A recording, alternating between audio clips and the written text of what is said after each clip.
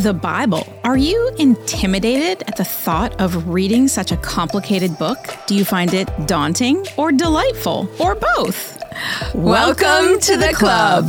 The Bible Book Club, where we read every word of this great book and then study it together. Last episode, the Israelites went from Joseph's favored extended family to slaves when a new Pharaoh took over. But oppression can't stop God. So those people, those Jews, they are multipliers. They're little bunnies. Pharaoh began to fear the expanding Israelites, and then he took action. First, he orders all the midwives to kill all the Hebrew baby boys, but of course they refused, those godly women that they were. Then he orders all the boys to be drowned in the Nile. He's a very brutal man, that Pharaoh. Moses' mother, Jochebed, was not having that either, so she came up with a plan, and she hid Moses for 3 months and then floated him down the Nile in a little basket to see where God was going to take him. Well, God sent that little baby-bearing ark straight to the palace, Pharaoh's palace, and baby Moses became the son of Pharaoh's daughter. Talk about irony. I know, it's really kind of crazy what happened. All right, so here's the setup for this week. We're going to cover we're starting in chapter 2.5, and we're going to cover 3 too. And I just want you to make you aware that Moses' life can actually be divided into 3 equal parts. His first 40 years, he lived in Egypt, which was new to me because I never pictured him really at 40. Starting. Yeah, he was there till he was 40. Then the second 40 years, he lived in Midian. And then the third 40 years is actually the time that most of the book takes place. He's leading the Israelites from Egypt to the Promised Land. He lived exactly 120 years. All right, I want to cover life in the first 40 years. Moses is born, and then he is raised in the palace. And we often gloss over this thinking, oh, big deal, but no big deal, but it is a big deal. And it is such a big deal that actually in Acts 7:22, which Paul wrote, you can go and check it out, Stephen, a man who was stoned to death, a very godly man, reiterates this. And he says, Moses was educated in all the wisdom of the Egyptians and was powerful in speech and action. And this takes place, Moses' education, because God knew he was literally going to set up an entire nation, and he needed to be well educated if they were going to compete in the world of that day. Yeah, but then I think it's still interesting, like you said, it was 40 years and then another 40 years before he even became a leader, and that's a good He's going to learn, other things in Midian. It takes a long time to have the wisdom and experience to become a good leader. Yeah, his first 40 was really education. His second 40, he's going to learn some other things, we'll see. Valuable lessons. So let's talk about what an Egyptian education looked like. The tradition for a child of the palace would have been to study at this place called the Heliopolis, and it is the most important center of Egyptian learning. He would have learned to read and write from masters of the oldest form of writing in the world. He would have learned all there was to know at the time about math, including geometry, trigonometry, and the ability to measure and plot land. And he would have learned skills crucial to his future role, such as architecture, geography, medicine, and military training, which he is then going to teach to Joshua. So it's basically like a really long college education. Really good education for that time, yes, and very important to the future of the Hebrews. All right. Chapter 2 continued from last week. Moses is now 40 years old. We won't learn that from Exodus, but actually from the next verse in Acts 7:23. Stephen tells us when Moses was 40 years old, he decided to visit his own people, the Israelites. So picking up right there. Verse 11.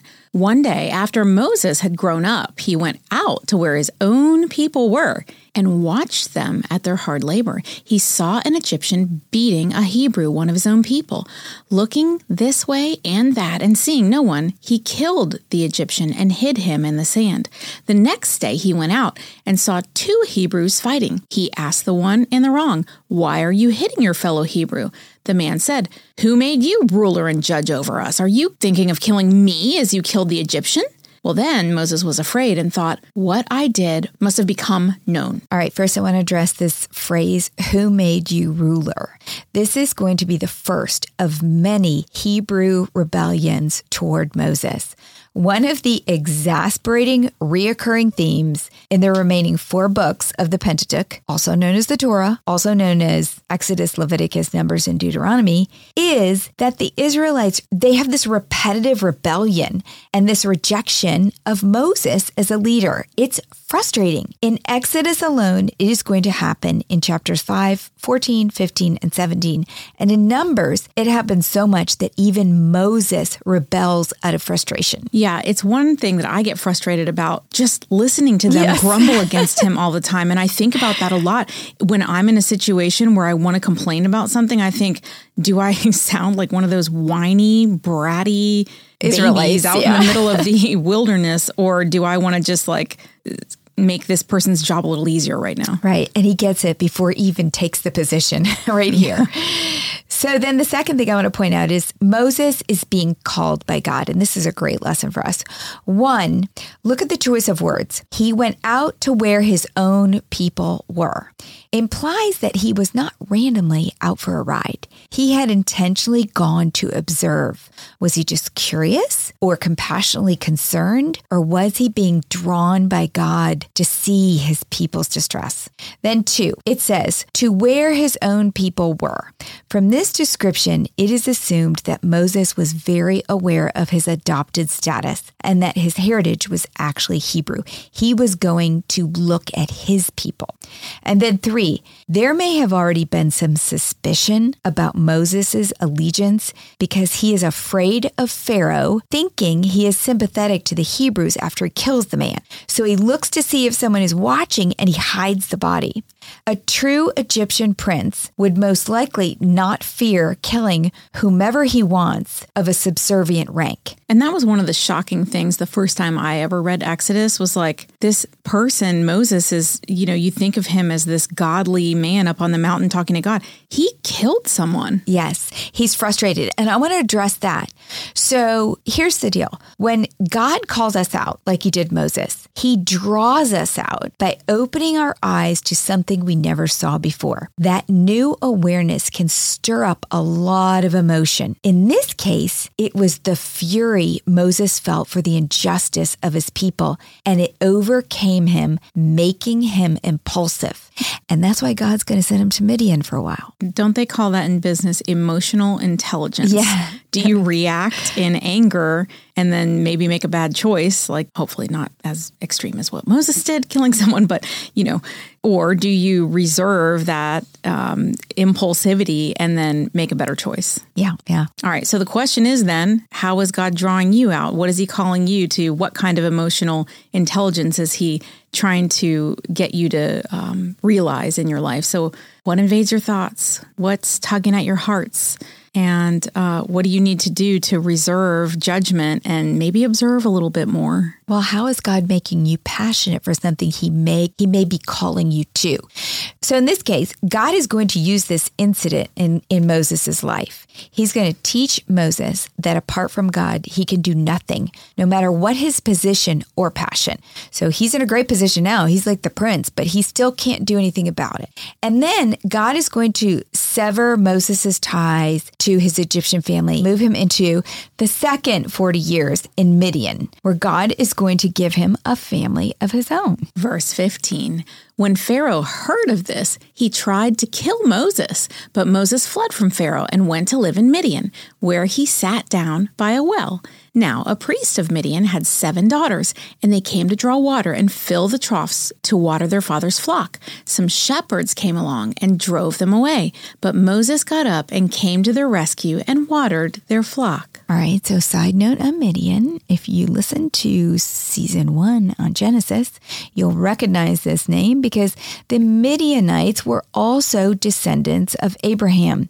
After Sarah died, Abraham married a woman named Keturah in Genesis 25. And her son was Midian. And so we have now the Midianites. And it was the Midianite traders, also in Genesis chapter 37, who brought Joseph into Egypt. So as a slave. Exactly. So here's why we're even in Egypt at this point, is because the Midianites brought Joseph in, and then Joseph's family comes in. So to catch you up on Midian, there you go. Continuing on then in verse 18. When the girls returned to Reuel, their father, also called Jethro, he asked them, "Why have you returned so early today?" They answered, "An Egyptian rescued us from the shepherds. He even drew water for us and watered the flock." "And where is he?" Reuel asked his daughters. "Why did you leave him? Invite him to have something to eat." Moses agreed to stay with the man, who gave his daughter Zipporah to Moses in marriage. Zipporah gave birth to a son, and Moses named him Gershom, saying, "I have become a foreigner in a foreign land." All right, I want to cover the wells and weddings pattern here. In Bible Book Club Genesis Season 1, we read about two marriages, Isaac's and Jacob's, that came from a meeting at the well with this same pattern. This is the third, a definite sign that God is going to use this to teach us something in the New Testament. If you're looking for a wife, go hang out by the well. I'm telling you, it was like the place to meet women. But they didn't have bars back then. They had watering holes. And that's where you went. Don't meet people in a bar. Just go to youth group. No, but I'm just saying culturally, it was all about drinking something. All right, here is the pattern that we have read so far with Isaac, Jacob, and Moses. 1, a man travels to a foreign land. 2, he meets a virtuous woman at a well. 3, a discussion or courtship ensues. Love story. Yeah, exactly. 4, she takes him home to meet her family. And 5, a marriage is arranged. Now, in the book, I'm going to jump forward to the New Testament, so track with me, because remember I said, whenever you have this kind of pattern that's repeated over and over in the Old Testament, we know there's going to be a flip of it in the New Testament. So in the book of John, chapters 3 and 4, go read them. Great story. I'm going to summarize. There is another meeting at a well. You have to read it for yourself. But here's the setup. In chapter 3, John the Baptist is explaining his position to his disciples. He's kind of like explaining to them why Jesus is greater than he is. And he describes it like this. He says, "I am not the Messiah, but am sent ahead of him. He is the bridegroom. I am the friend who attends the bridegroom. The bride belongs to the bridegroom, not me. He must become greater, I less." And John was saying that the bride, the church, needs to follow Jesus now, not him. In chapter 4, the very next chapter in John, Jesus, so we jump in the story, visits a well. Not just any well, it's Jacob's well, which again, we are immediately reminded of the Old Testament well visits. This is a pattern. 1, a man, Jesus, is traveling to a foreign land. He is also fleeing danger, like Moses and Jacob were, and he sits down to rest at Jacob's well, coincidentally. 2, he meets a woman, a Samaritan, at the well, but she is not virtuous. She has had 5 husbands, and the man she is living with is not her husband. 3, a discussion or courtship ensues about Jesus providing living water, and she becomes a believer. 4, she runs home to tell her whole community of Samaritans about Jesus, and they also believe. 5, this results in a new addition to the Church of Christ, a Samaritan addition. And as Jesus, just a few verses before, the story in John was described as the bridegroom, and the church is the bride of Christ, the addition of the Samaritans can be seen as another marriage or well wedding. The real beauty in this wedding is that Jesus is more than a bridegroom. He is the living water that makes the bride, the Church of Christ, virtuous, regardless of their past. The love story to end all love stories. Exactly. So that's kind of my Bible bender for the week. Verse 23. During that long period, the king of Egypt died. The Israelites groaned in their slavery and cried out, and their cry for help because of their slavery went up to God. God heard their groaning, and he remembered his covenant with Abraham, with Isaac, and with Jacob. So God looked on the Israelites and was concerned about them. So see, it's not always bad to groan. It's okay to tell God, hey, we are in trouble. We need we need help. But then when they start groaning to Moses, that's a whole different story. Well, groaning and complaining are two different things. Groaning is out of anguish. Complaining is out of, pity party stuff. Well, while Moses is developing into leader in Midian, the Israelite suffering increases. And Moses documents that here. But God, the real hero and redeemer in our story, has not forgotten his promise to the patriarchs of Genesis. He is preparing all the players, Moses, the Israelites, and the Egyptians, for just the right time. So here's the question. Do you ever feel like Moses? Like you're adrift for 40 years and then another 40 years and passionate, but maybe not useful? Or maybe like the Israelites, you're just suffering too much. It's a struggle to even believe that God is going to redeem your life. So think about that question. And then also think about if these questions are intriguing enough to you and you want to talk about them, start a group and start listening to the Bible Book Club together, because these are really good points of discussion for you to have with other Bible Book Club members. And we're all always in some little form of a desert like Moses, where we feel this way. Great to talk about it. All right, moving on to God Calls Moses, chapter 3. Now Moses was tending the flock of Jethro, his father-in-law, also called Reuel, the priest of Midian, and he led the flock to the far side of the wilderness, and he came to Horeb, the mountain of God. All right, let me tell you about Mount Horeb. It's also called the Mountain of God or Mount Sinai. I wish they didn't give it so many names. It's so confusing. The site is traditionally believed to be the southern central part of the Sinai Peninsula. In the middle of the region is this place called Jebel Musa, or Mount of Moses, and it is 7,482 feet high. And I've put the map for this in the show notes so you can see this was not an easy. I don't know why Moses was taking his flock so far away. It's a trip, but there's these granite mountains there, and it is really beautiful, a place I would like to go. It is not a coincidence that Moses at this time is a shepherd tending sheep at Mount Sinai. But that's interesting, because if he was in the palace and he was a son technically of Pharaoh, would they have put him out as a shepherd? No, but he's in Midian now under Jethro. Okay, so he's left. He's tending sheep because he's no longer a part of the palace, and now he's married. He's got a new family. Mm-hmm. He is in Midian. He's got a wife, Zipporah, and he is part of Jethro's family.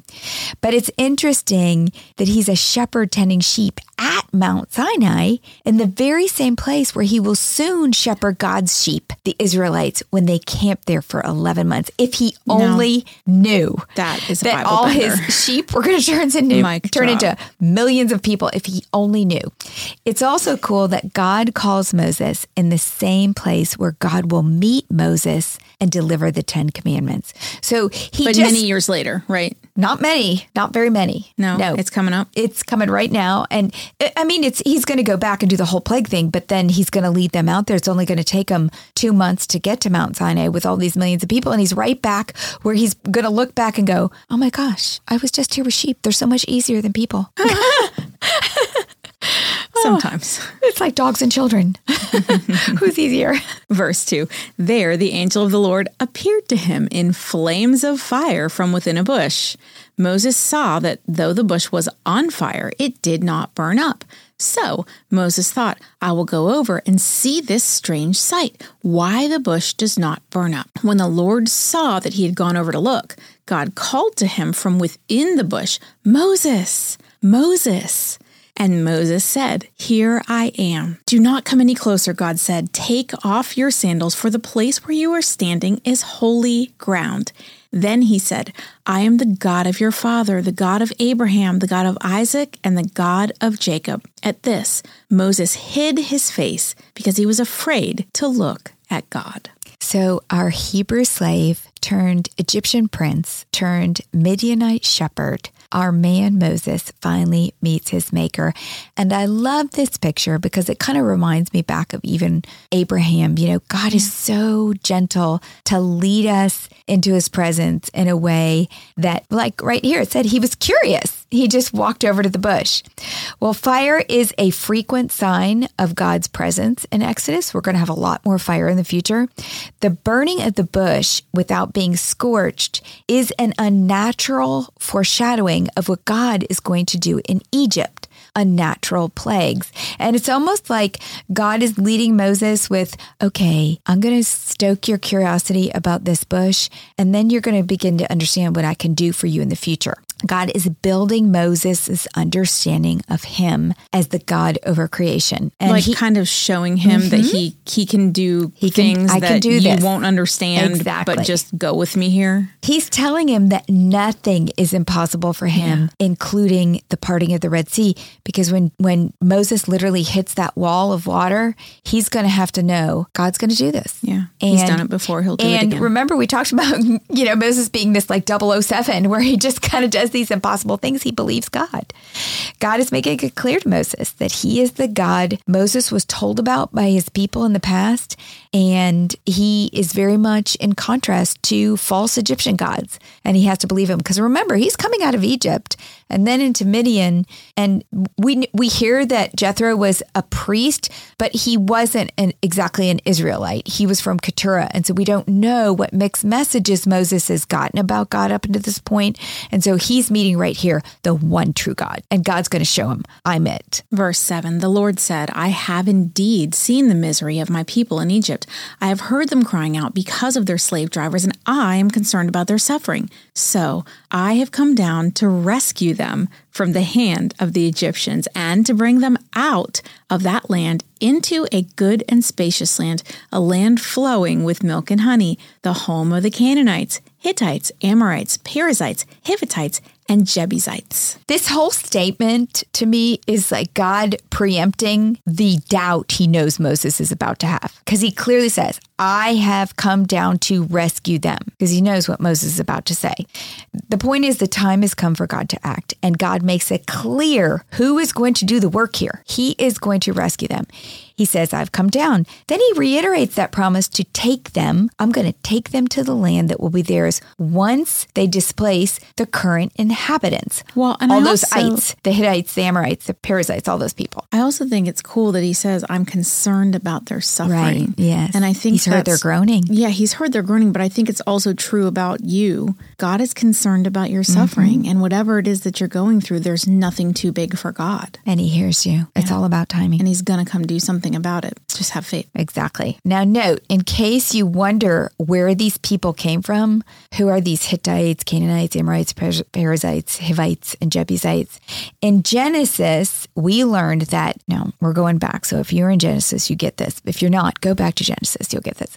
Noah had 3 sons, and one of them was named Ham. Now Ham and his son Canaan sinned, and they were caught, convicted, and cursed, particularly Canaan. Then in Genesis 10, we read the table of nations, and we see that Canaan was the father of Sidon, his firstborn, and of the Hittites, Jebusites, Amorites, Girgashites, Hivites, Arkites, Sinites, Arvadites, Zemarites, and Hamathites. These were all the bad guys, several of whom were just mentioned in Exodus. They are the bad guys that the poor Israelites will be plagued by for years to come as they try to take over the land of Canaan. The promised land. The promised land. Verse 9. And now the cry of the Israelites has reached me, and I have seen the way the Egyptians are oppressing them. So now go, I am sending you to Pharaoh to bring my people, the Israelites, out of Egypt. But Moses said to God, who am I that I should go to Pharaoh and bring the Israelites out of Egypt? And God said, I will be with you, and this will be a sign to you that it is I who have sent you. When you have brought the people out of Egypt, you will worship God on this mountain. Okay, so here's our first doubt. Moses doubts himself. In other words, he says, I don't think I can do this. And God answers with, I will be with you and bring you back to this very spot to worship. Almost saying like, I'm going to bring you back and we're going to have a victory. You're going to worship me because you're going to realize I did this for you. And a lot of times when that happens, you realize it in the moment, even though you don't know what's happening as it's happening. Oftentimes in my life, I've looked back and gone, that's the promise that he made. And exactly. He just did it. And do we worship and celebrate? God, you did this through me, for me, despite of me. And that's the black belt move at that point. Yeah, that's exactly what you do if you react that way. Verse 13, Moses said to God, "Suppose I go to the Israelites and say to them, 'The God of your fathers has sent me to you,' and they ask me, 'What is his name?' Then what shall I tell them?" God said to Moses, "I am who I am. This is what you are to say to the Israelites. I am has sent me to you." God also said to Moses, "Say to the Israelites, 'The Lord, the God of your fathers, the God of Abraham, the God of Isaac, and the God of Jacob has sent me to you. This is my name forever, the name you shall call me from generation to generation." All right, in the second doubt, Moses doubts his acceptance by the Israelites. So first he doubts himself, then he doubts that they will accept it. And of course, he does that because they already have done that to him. Exactly, it happened once before. In other words, he's thinking, no one else will think I can do this either. And in answer, God gives his name. Now, names in the Bible reveal something about the person, and this name in particular is important, for it is also the name that Jesus used to refer to himself. When he said, "I am the bread of the life, I am the light of the world, I am the good shepherd, I am the resurrection and the life, I am the way," and yada, yada more. It was also important to the Jews who regarded it as God's supreme name. I went down a hole on this one that I'm not going to take you on because we'd be here for another 30 minutes and you guys are probably driving to work and you can't stay with me for another 30 minutes. So we're not going to go there, but know this. For the Jews and a lot of history, there has been a lot written about this statement, "I am who I am." It is written, spelled YHWH and probably pronounced Yahweh. We don't know if this is the way it was pronounced at the time because the Hebrews did not use vowels. They only used consonants. But the name can be understood in slightly different ways. And they're all kind of similar to me. But it can mean he who causes to be or he who brings into existence. And that points to God being the creator. Or it can mean I am or I will be, kind of pointing to God's, eternal significance. The point God is making to Moses with his name is this: God is self-existent. He's not dependent on anything or anyone. God is eternal, to be forever. God is constant today and tomorrow. He is the same. He will never change. In other words, Moses, stop questioning me about your inability. I have this. I am self-existent. I am eternal. I am constant. I am here. I am going to stick to my promise, which is to take you to the promised land. And he says the same thing to you today. Stop questioning. You got this because I've got this and I'm here for you. And I love the picture that this exchange between Moses and God reminds me of. It reminds me of another warrior, one from season 1, Abraham. He went back and forth with God about Sodom and Gomorrah. And what every if there time, are only 50? Right, if there are 30. And every single time, God comforted him. I've got this, Abraham. I've got this. He's saying the same thing to Moses, and he says the same thing to us. I've got this. I've got you. I've got eternity. I've got a plan, and I'm going to save you. Okay, that's all good, but I'm still thinking about something you said, that they didn't use vowels. They only used consonants. So how did we get Yahweh from something where they weren't using any vowels? Well, that's a long, dark, trail, but that's why that's right. They're driving to work and we don't Most people assume they pronounced it Yahweh, but the Hebrews actually won't say that word. They replaced it with Adonai because that is the supreme name for God to them, which is so holy that also, they couldn't say that's an A, Adonai. Yeah. That's a vowel. Yeah, I don't know. English lessons. Come on, half Jewish girl. Also get. Half Jewish girl. You dig into that one. You got it. Let's just keep reading verse 16 then. Go, assemble the elders of Israel and say to them, "The Lord, the God of your fathers, the God of Abraham, Isaac, and Jacob, appeared to me and said, I have watched over you and have seen what has been done to you in Egypt, and I have promised to bring you up out of your misery in Egypt into the land of the Canaanites, Hittites, Amorites, Perizzites, Hivites, and Jebusites, a land flowing with milk and honey. The elders of Israel will listen to you. Then you and the elders are to go to the king of Egypt and say to him, The Lord, the God of the Hebrews, has met with us. let us take a 3-day journey into the wilderness to offer our sacrifices to the Lord our God. But I know that the king of Egypt will not let you go unless a mighty hand compels him. So I will stretch out my hand and strike the Egyptians with all the wonders that I will perform among them. After that, he will let you go.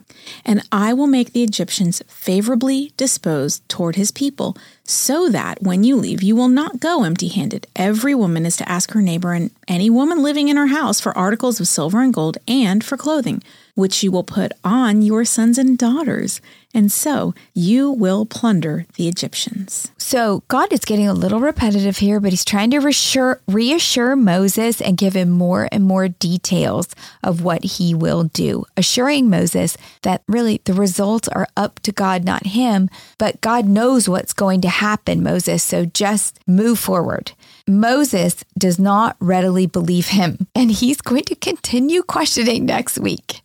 And even after God gives Moses some cutting-edge, spiritually powered tools, Moses is still going to doubt until God gets mad. Wasn't this also the promise that God gave to Abraham about the land flowing with milk and honey, that he was going to give them this land? So the milk and honey is actually an addition. It's an addition. A little bit more descriptive. God promised Abraham that they would be as numerous as the stars, as he talked about sands, and that he was going to give them up the promised land. But he didn't say the milk and honey thing until he was with Moses. Milk and honey is a new adjective. And is there milk and honey in that land? It was a really fruitful land, yeah. This is the crescent. Canaan, the area of Canaan. That we talked about before. Yes, and we're going to talk about that when we get into Joshua and the tribes are actually divided up into different areas. You'll remember back in Genesis, we kind of covered it with the sons, and he talked a little bit about each area, like one would be by the sea and one would be by this, and each has its own, one is going to provide the timber for the temple eventually. So each has an area of productivity, but we're getting way ahead of ourselves. Right now. We cannot jump to Joshua as much as I'd like. We'll like just that man too. Moses and trust that God's got him, but he's got to trust. And he's got to trust. You. God's got you he's too. He's not going to trust next week. He's going to question some more. But he will eventually. Yes.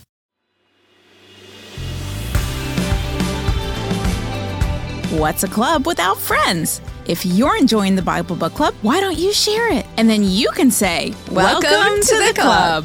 New episodes drop every Monday, and get all episodes now on Amazon Music. As always, head over to susanme.com/Bible Book Club for show notes from today's episode. Bible Book Club is hosted by Susan Merrill and Heather Rubio.